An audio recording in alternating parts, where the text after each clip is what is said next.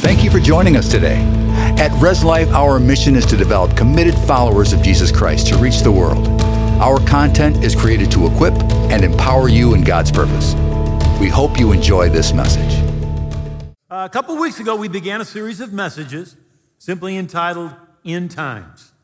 And we're going to continue there today and for a few weeks following. We'll just kind of decide how far to go. I was just thinking in the first service, I got about 25% of what I was going to say said. So it may take me a few weeks to get some stuff out. But I want to begin kind of going backward to the 5th century. In 410, Rome is sacked. Now, from Constantine, 313, onward, Christianity just continued to gain momentum inside the Roman Empire. And when Rome is sacked in 410, literally Christians feel like it is the end of the kingdom of God, because they really saw the Roman Empire as being an extension of the kingdom of God. Jerome talks about how he just wept and wept. In a minute, I'll tell you what Augustine did. This is a natural tendency with empires. In fact, when Rome finally fell, Christianity in the minds of much of the world went over to the Eastern Empire, to Constantinople. And it's literally for about 1,000 years, most of the world considered Constantinople to be the center of Christianity. Constantinople falls in the mid-15th century, and in people's minds, particularly in the Russians' minds, Christianity, its base, its headquarters on earth, went from Constantinople to Moscow. Now, if you go to the Kremlin, even today, there's 7 churches inside the Kremlin. And if you went to Moscow in the year 1900, they would say to you, the world needs the Russian Christ. Right? Because empires tend to take the religion and whatever the religion is, and they tend to think that the religion and the empire are the same. Now, I'm saying that to say this to you. The United States is an empire. It may be the most friendly one that the world's ever seen, right? But it is an empire. And there is a tendency for us to think that as America goes, so goes the kingdom of God, right? I just want to tell you that is not true. That is not true. In fact, 410, Rome is sacked.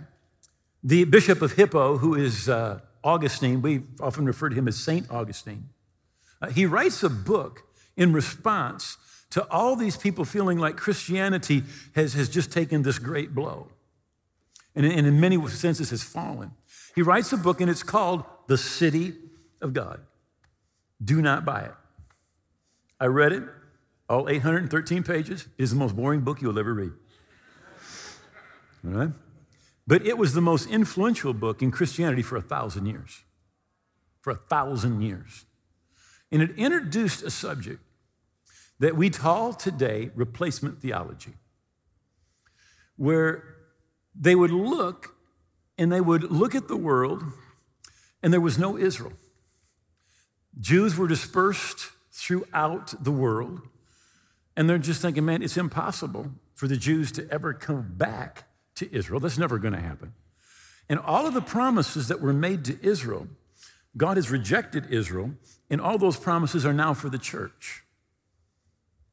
Came around the Reformation. John Calvin stuck with it. Martin Luther stuck with it. Many of us that are sitting here today, or you're listening right now and wherever you're at, we were brought up believing that Israel, God has no promises to Israel. He has no destiny for Israel. But I'm here to tell you today that is not true. Right? What is true is that for 1,878 years, there was no nation of Israel. Right? But God said, I will disperse you among the nations. And listen, and in the last days, everybody say last days. in the last days, I will bring you back to your own land. And that is exactly what has happened. 1948, Israel becomes a nation after 1,878 years of not existing. It becomes a nation again. So we're going to go back to the book of Genesis, because without understanding the book of Genesis, we cannot understand God's plan for the ages. And we won't understand God's end time. We can say this: you cannot understand God's end game without understanding the book of Genesis. And literally in the entire Old Testament, the Bible's in two parts, by the way. There's what we would refer to as the Old Testament, and there is a New Testament. The old is the old way to seek God, the old way to be righteous. The new is the new way to seek God, the new way to be righteous. But back in this old covenant, God makes promises, and these promises still stand today. Maybe in the whole Bible, but for sure in the Old Testament, the most important verses are found in Genesis chapter 12. Verse 1 says, "Now the Lord had said to Abram, get out of your country, from your family, from your father's house, to a land I will show you." By the way, that land is the land of Israel. He says, "I will make you a great nation." Some of you have heard me talk about this before. The word great there is not just great, not if you look up in the Hebrew. It is the supreme, it is above all others. Right? Now, how many of you know Israel is not supreme and above all others today? But when Jesus comes back, it will be. Jesus is going to rule and reign from Jerusalem. Right? He told his disciples, he said, and this is in Acts chapter 1, he told them, hey, it's not for you to know the time or the seasons that God is going to restore the kingdom to Israel. Right? He told his 12 disciples, you will sit on 12 thrones and judge the 12 tribes of Israel when I have my kingdom. Now, you see, what we often think in Western Christianity, we think Christianity is about getting me to heaven. It's not. Right? Are you going? If you're a believer, yeah, you're going, but only for a little while. Because you're coming back. Right? We've talked about that. You're coming back. Right? And really, Christianity is not about getting you to heaven. It's about getting heaven in you. That's what it's about. Pray your kingdom come, your will be done on earth as it is in heaven. We're always trying to get there, and he's always trying to get there in us. Right? We kind of missed it. I'll make you a great nation. I will bless you. I'll make your name great. It's about the year 2000. I'm in Barnes & Nobles. I'm looking at Time magazine. Abraham's picture's on the cover. I look at the next magazine, Abraham's picture on the cover. I look at the next magazine, Abraham's picture's on the cover. Listen to me. When you've been dead 4,000 years and everybody puts your picture on the cover of their magazine, your name's great. It just is. By the way, Abraham is the father of Christianity. Abraham is the father of Judaism. Abraham is the father of Islam. His name's great. Doesn't matter where you go. Everybody recognizes the name Abraham. You shall be a blessing. And this is God's State Department's foreign policy. Verse 3. I will bless those who bless you, and I will curse those who curse you. Now, this stands today. It's true about nations. It's true about individuals. God says, I'll bless you if you bless Abraham and his seed in Israel. I'll curse you if you curse Abraham, his seed, and Israel. And then a messianic prophecy, and in you all the families of the earth will be blessed. Let me just say this. The devil hates Jews, and the devil hates Israel. And you say, why? Because of this right here. Because God said the Messiah was going to come through the Jewish people. How many of you realize the whole Bible, all our Bible, that came through Jewish people? I mean, there's only one author in the entire Bible that wasn't Jewish, and he converted to Judaism, and that's Luke. I think it's funny that some Christians love all the dead Jews and don't like the living ones. It just doesn't work. Right? In you, all the families of the earth will be blessed. God said this in Zechariah 2:8. For thus says the Lord God of hosts, he sent me after glory to the nations which plunder you. For he who touches you touches the apple of his eye. Now, the apple of your eye is your pupil, right? God says, you mess with Israel, you mess with the Jewish people, you are putting a stick in my eye. How many have ever had anything get in your eye, much less in your pupil? I mean, it is like the most, you are immediately, I mean, it's so sensitive, it gets your attention, but immediately you react, right? And when we do not do it, when we do not bless Israel, when we touch Israel, when we touch the Jewish people, God says, you are putting a stick in my eye. That's one of the reasons that as a church, right, we support Israel.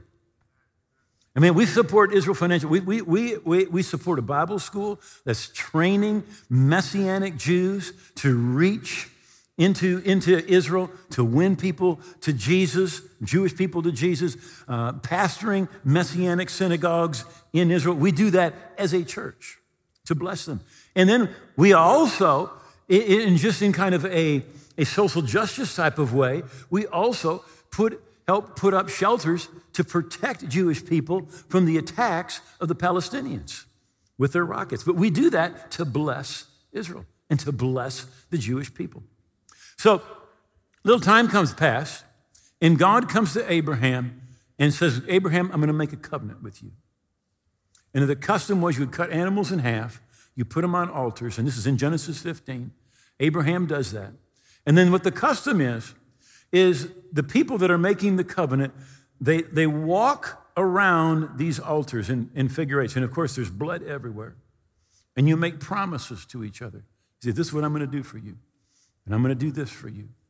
And I will support you. And if you ever need this, I'm there. And if you need this, I'm there. And you make promises. Right? So, as it's time to make the covenant, the Bible says Abraham falls asleep. And it says, this is Genesis 15, verse 17. It came to pass when the sun went down and it was dark. Behold, there appeared a smoking oven and a burning torch that passed between the pieces. So a smoking oven and a flaming torch go through these pieces, and they're walking, and they're talking, and they're making promises to each other. Now, the Bible tells us who they are, all right? In Galatians 3, verse 13. Now, to Abraham and his seed were the promises made. He does not say to seeds as to many. So it's not all the seed, it's to one seed. And to your seed, who is Christ. So literally, God the Father, God the Son, come down and walk in the blood through these pieces and make promises. Right? Now, we are not told everything that's said. There's different places in the scripture you can find different things that were said.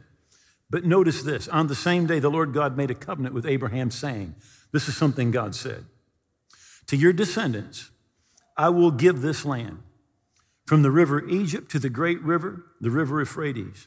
It's the land of the Kenites, the Kejezites, the Kamasites, the Hittites, the Pepsilites, the Perizzites, the Rephaim, the Amorites, the Canaanites, the Girgashites, and the Jebusites. Now, God is walking through blood, and he says to Jesus, I'm giving this. How many of you know it stands? It is a divine land grant. There is no other nation on the face of the earth that had the creator of the earth make a covenant promise and say, this is your land. Now, why don't we just throw up our first little map here? I want to show you. If you look down towards the bottom, you'll see the Dead Sea, kind of that nice turquoise little sea there. A little bit to your right, you will see Hebron, right? Now, that is where Abraham is standing when this promise is made. He is in Hebron. Now, you'll also notice that it's West Bank. It's not officially Israel, it's Palestinian territory. By the way, in the Bible, that is called Judea. It is the inheritance of the tribe of Judah. Hebron is where David was king when he became king of Israel, first of all, for 7.5 years. That's the place. And by the way, it may be West Bank now, but how many of you know it's going to be Israel sometime? Because it's part of what God has promised by covenant. He said to Abraham. And if God ever breaks his word, he holds all things together by the power, by the authority, by the tenacity, by the fact that his word cannot be broken. So how important is this covenant? Well, Joel 3, listen to this. For behold, in those days and at that time, when I bring back the captives of Judah and Jerusalem, God said, I'll spread them over the earth, but in the last days, I'm going to bring them back. I will also gather all the nations, and I'll bring them down to the valley of Jehoshaphat, and I will enter into judgment with them there. Now notice the valley of Jehoshaphat, also called the valley of Jezreel and the valley of Armageddon. Anybody ever heard of it? We've all heard about Armageddon. Well, what's Armageddon about? Well, this is what it's about. I'll gather them all down to that valley. I'll enter into judgment with them there on the count of my people, the Jews, my heritage, Israel, whom they've scattered among the nations. They've also divided my land. The purpose of Armageddon, listen, is to judge nations on how they have treated the Jewish people and how they have treated Israel. That is the purpose of Armageddon. We just say, oh, it's just the end of the world. No, it is a special judgment on nations, on how they treat the Jewish people, how they treat Israel. We've got a picture of the valley. I believe this one, is taken from the top of Mount Carmel, which is, in fact, usually when you go and see this valley, it's about 50 miles long, by the way. It's huge. Napoleon was there. It was either 1800 or 1801, right in there. Napoleon was there. He stood there and he said, all of the armies of the world could maneuver in this valley. Well, there's going to be some maneuvering that's going to take place in that valley. So typically you go and this is where Elijah calls down fire from heaven, right? And you can go where the traditional spot is.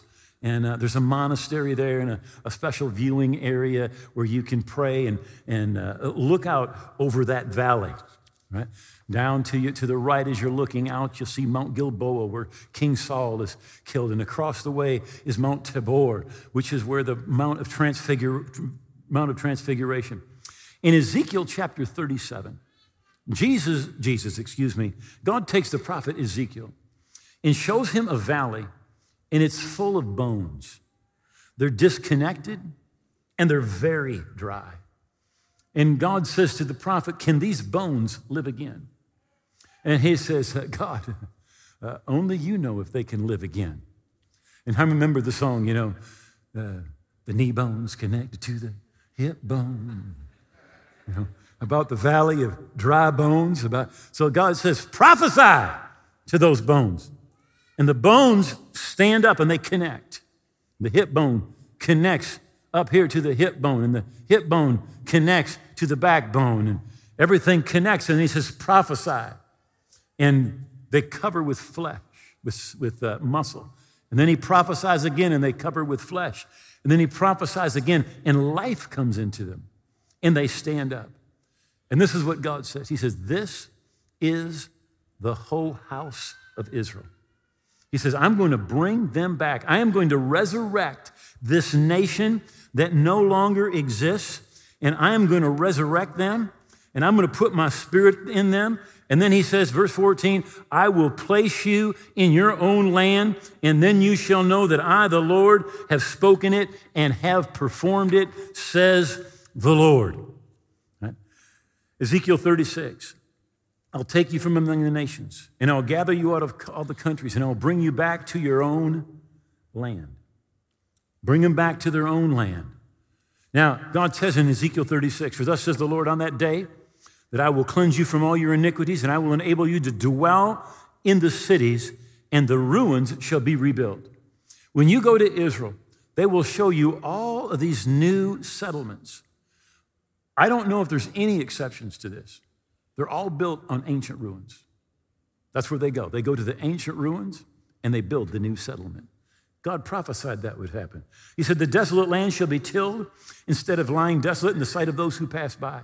When Mark Twain took a trip to Israel, it's about 1870, he talks about the mournful expanse. Talks about going from Jericho to Jerusalem. He says, we never saw a human being on the whole route. There was hardly a tree or a shrub anywhere.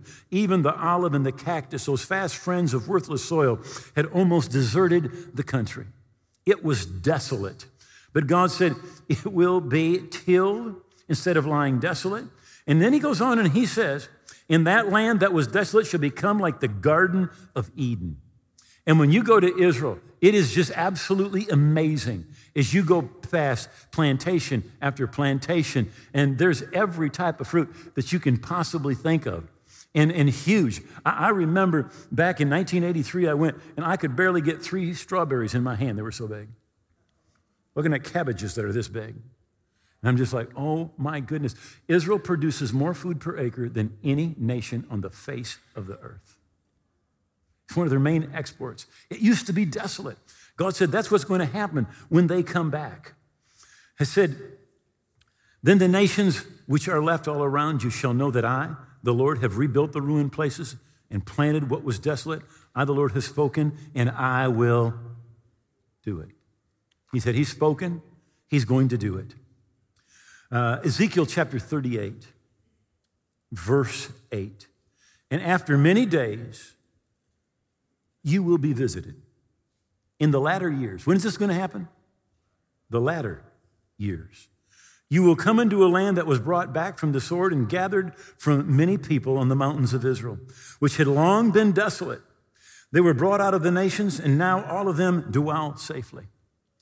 God says that in the last days, he's going to bring the Jewish people back.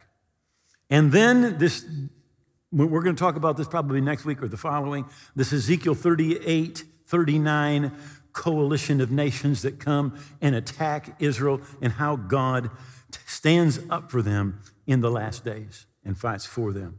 Right? So Jesus actually tells us, he says, when you see Israel become a nation, when you see that fig tree, he says, you know that the time is near.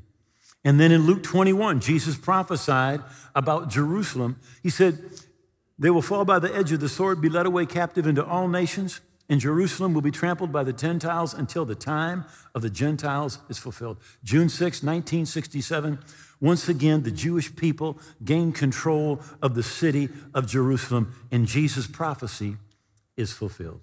We are living in the last days. So I want to talk to you for a couple minutes about supporting Israel. Right? Now, the number one reason, now my list is not maybe the number one reason, it's the number one reason on my list of 15 reasons. All right. Number one, Ezekiel 35, verse 5. Because you've had an ancient hatred and have shed the blood of the children of Israel by the power of the sword at the time of their calamity when their iniquity came to an end. Because you have had an ancient hatred. Ezekiel wrote 2,700 years ago. 2,700 years ago, the hatred of the Jewish people was ancient. It's not new. It did not come about when the Jewish people came into their own land. It was around 2,700 years ago, and when Ezekiel talked about it 2,700 years ago, it was already ancient. And you say, why is it ancient? Because it is demonically motivated. The devil wants to do everything that he can to keep God from fulfilling his promises to the Jewish people and to the nation of Israel. And to do that, he does everything he can to get people to hate the Jewish people, whether it's Hitler, 70, 80 years ago, Haman, Hamas, the PLO, the Squad, all of it is demonically motivated. And remember, God said, I will bless those who bless you, and I will curse those who curse you. Listen to Psalms 83. This is written by Asaph. And by the way, Asaph is like kin. He's the praise and worship leader for King David. All right? He said, "Oh God, don't keep silent. Don't hold your peace or be still, oh God. For behold, your enemies make an uproar, and those who hate you have raised their head. They lay crafty plans against your people. They consult together against your treasured ones. And they say, come, let us wipe them out as a nation, that the name of Israel be remembered no more. For they conspire with one accord against you. They make a covenant, the tents of Edom and the Ishmaelites, Moab, the Hagarites, Jerbel, Ammon, Amalek, Philistia, with the inhabitants of Tyre. Asher also has joined them. They are the strong arm of the children of Lot. Do to them as to Midian, as to Sisera and Jabin at the river Kishron, who were destroyed at Endor and became dung for the ground. And make their nobles like Obed and Zeb, and all their princes like Zebah and Zebnuah." Now, when you look here and you say, look, he's saying make them like Obed and Zeb and their princes like Zebah and Zebnuah. What is he talking about? I think there's a great clue. So we go back, and here's what happened. It's in Judges 8, verse 26. Now they've conquered these kings. And it says, now the weight of the gold earrings that he requested was 1,700 shekels of gold, besides the crescent ornaments, pendants, purple robes that were on the kings of Midian, and besides the chains which were around their camels' necks. Notice the crescent pendants. This is 3,300 years ago. 3,300 years ago in that part of the world, the moon god was worshiped, and his symbol was a crescent. Jump ahead, 7th century. Go to Mecca. Muhammad is initiating a new religion. And in Mecca at that time, there was the Kaaba. It was a house of worship. In that Kaaba were 360 gods. The number one god was the moon god, and his name was Allah. That was his name. So what Muhammad did was he took a polytheistic group and he eliminated 359 false gods and kept one. Right? He kept Allah. Now, if you are in the Middle East, in fact, if you find a mosque, not a building that's rented, but a mosque that's been built, this is what you're going to find on the minaret that's on top. It's the crescent moon. It's the symbol of Islam, because really Allah is and was the moon god. People have said, is Allah the God of the Bible? No, he's not the God of the Bible. Right? Allah is and was the moon god. Right? I just thought I'd throw that in. I think it's interesting. When it talks about those that are going to attack, that they were worshipers of the moon god. Still today, every one of the nations that's mentioned here is Islamic and a worshiper of that same God. Now, I know there's a lot of differences of opinion, but I just want to say a couple of things that have happened recently, right? I think our president did some things that were very unexpected. The U.S. pulled out of the Iran deal. Now, the Iran deal put Iran on a path to a nuclear weapon. And I'm going to show you in just a moment, whether it was Israel, whether it was Saudi Arabia, Jordan, the United Arab Emirates, everybody felt betrayed by what was happening, because they all knew that what Iran's plans are is to take over the entire region. President Trump moved the embassy from Tel Aviv to Jerusalem, which was a major, major thing. The U.S. imposed harsh sanctions on Iran. The U.S. pulled out of the UN Human Rights Council because of their biased stand against Israel. And the U.S., under President Trump, recognized Israel's sovereignty over the Golan Heights.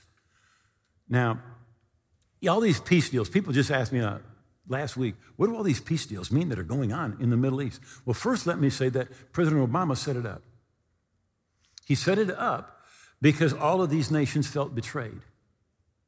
They felt like, look, Iran is trying to take over. And let me just say this. Iran hates Saudi Arabia more than they hate Israel, more than they hate America. They call us the great Satan and Israel the little Satan, but they hate Saudi Arabia even more. See, there's different sects inside of Islam. There's the Sunnis and there's the Shias. And they have killed each other by the tens of millions, right? And this battle has been going on for 1,300 years. They've been fighting each other, right? And the Saudis are so fearful of Iran becoming nuclear because they feel the first bomb is going to fall on Saudi Arabia, right? And the other countries in the Middle East, they're afraid of Iran, right? So when President Trump came into office, the first international trip that he took was to Saudi Arabia. The Saudis invited him and says, come see us. And when you leave us, go straight to Israel because we want you to talk to Israel for us because we're ready to make a peace treaty because we recognize the enemy of our enemy is our friend. The enemy of our enemy is our friend, right? So then we have Turkey in the Middle East with President Erdogan. In 2016, there was a coup to attempt to take him out, which failed. And since then, he is in control of the military. He's in control of the judicial system. He's in control of the media. He literally is 100% in control of everything that goes on in Turkey. Now, what Turkey wants to do, and we're going to get into this scripturally in the near future, probably in a week or two, right? What Turkey is planning to do is they are planning on bringing back to life the caliphate. You say, what is the caliphate? It is Islamic rule, right? But they're planning on ruling every place that the Ottoman Empire ruled. And people know that in the Middle East. And again, you have nations in the Middle East that are looking at Turkey who has nuclear weapons, who is still a part of NATO, but really is doing everything that it possibly can to hurt Israel and to bring unrest into the area. So the peace agreement was a huge shift because all of these nations had been very concerned, number one, about the Palestinians, but that has fallen to the side because they're more concerned about their own survival. And they're saying, we will do anything what we can to bring some stability because we've got Iran, which wants to go nuclear and wants to take them out. And they've got Turkey that wants to take and reestablish the caliphate. They want to rule the entire region down into Africa. Right? So we want to stand with Israel because when we bless Israel, God says you'll be blessed.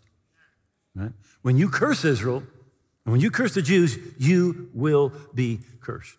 And by the way, God said they will be a blessing. Again, the roots of Christianity are in Judaism. They gave us our Bible. They gave us our Messiah. And by the way, they are a blessing. Of the 15 to 17 million Jews that are in the world today out of our 7.5 billion people, it is amazing.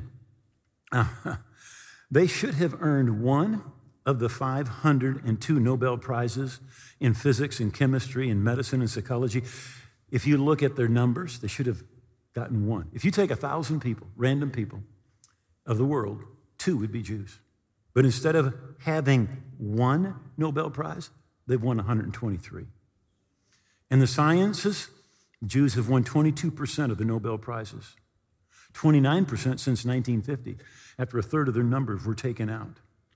A fourth of the field medals in economics and mathematics have gone to Jews. 38% of the Nobel Prizes for economics have gone to Jews. Why is that? Because God said they would be a blessing. They would be a blessing. And they are a blessing, right? And remember, God said he would judge the nations for how they treat the Jewish people and how they treat Israel. I read a book a while back. This was the book that took me longer than any other book. I had it at my bed. And the name of this book is A People's Tragedy. And it's about the end of the Romanov Empire. Now, the Romanovs ruled Russia for over 300 years. And so it's talking about 1900 and the years coming up to 1917 when the Romanov Empire fell. And it was not an exciting book. Again, I'd read 4 pages and fall asleep. So it took a long time. It took me a couple years to read that book, all right, sitting by the side of my bed. But I thought it was very, very interesting that there were over 1,000 laws that they had in Russia that were against nobody, limiting no one except the Jews. You couldn't own property. You couldn't be a military officer. You couldn't go to the university. Over 1,000 laws. Just, you're a Jew. You can't. But you know what God says? He says, I'll judge you for that. I'll judge you for that. He said, I will bless those who bless you, and I will curse those who curse you. So I got 2 points out of 15, so that's pretty good. We got started. But next week, we're going to be looking at some of Ezekiel's prophecies, some of Daniel's prophecies.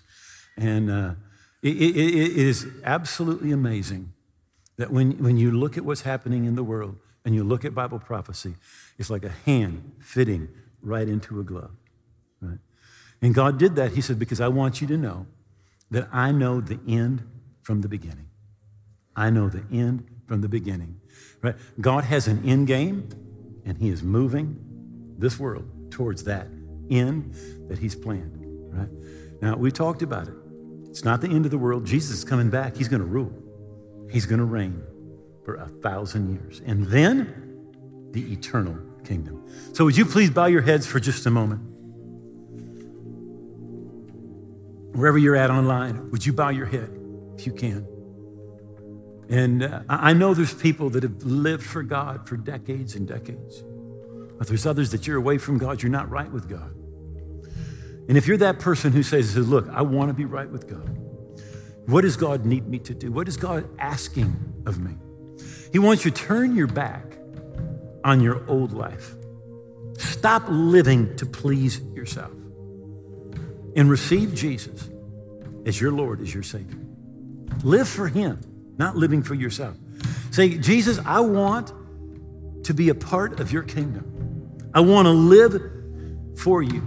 I want you to live in me, and I want you to live through me. I am done with the past, and I want to be a part of Jesus' kingdom. I want him to save me.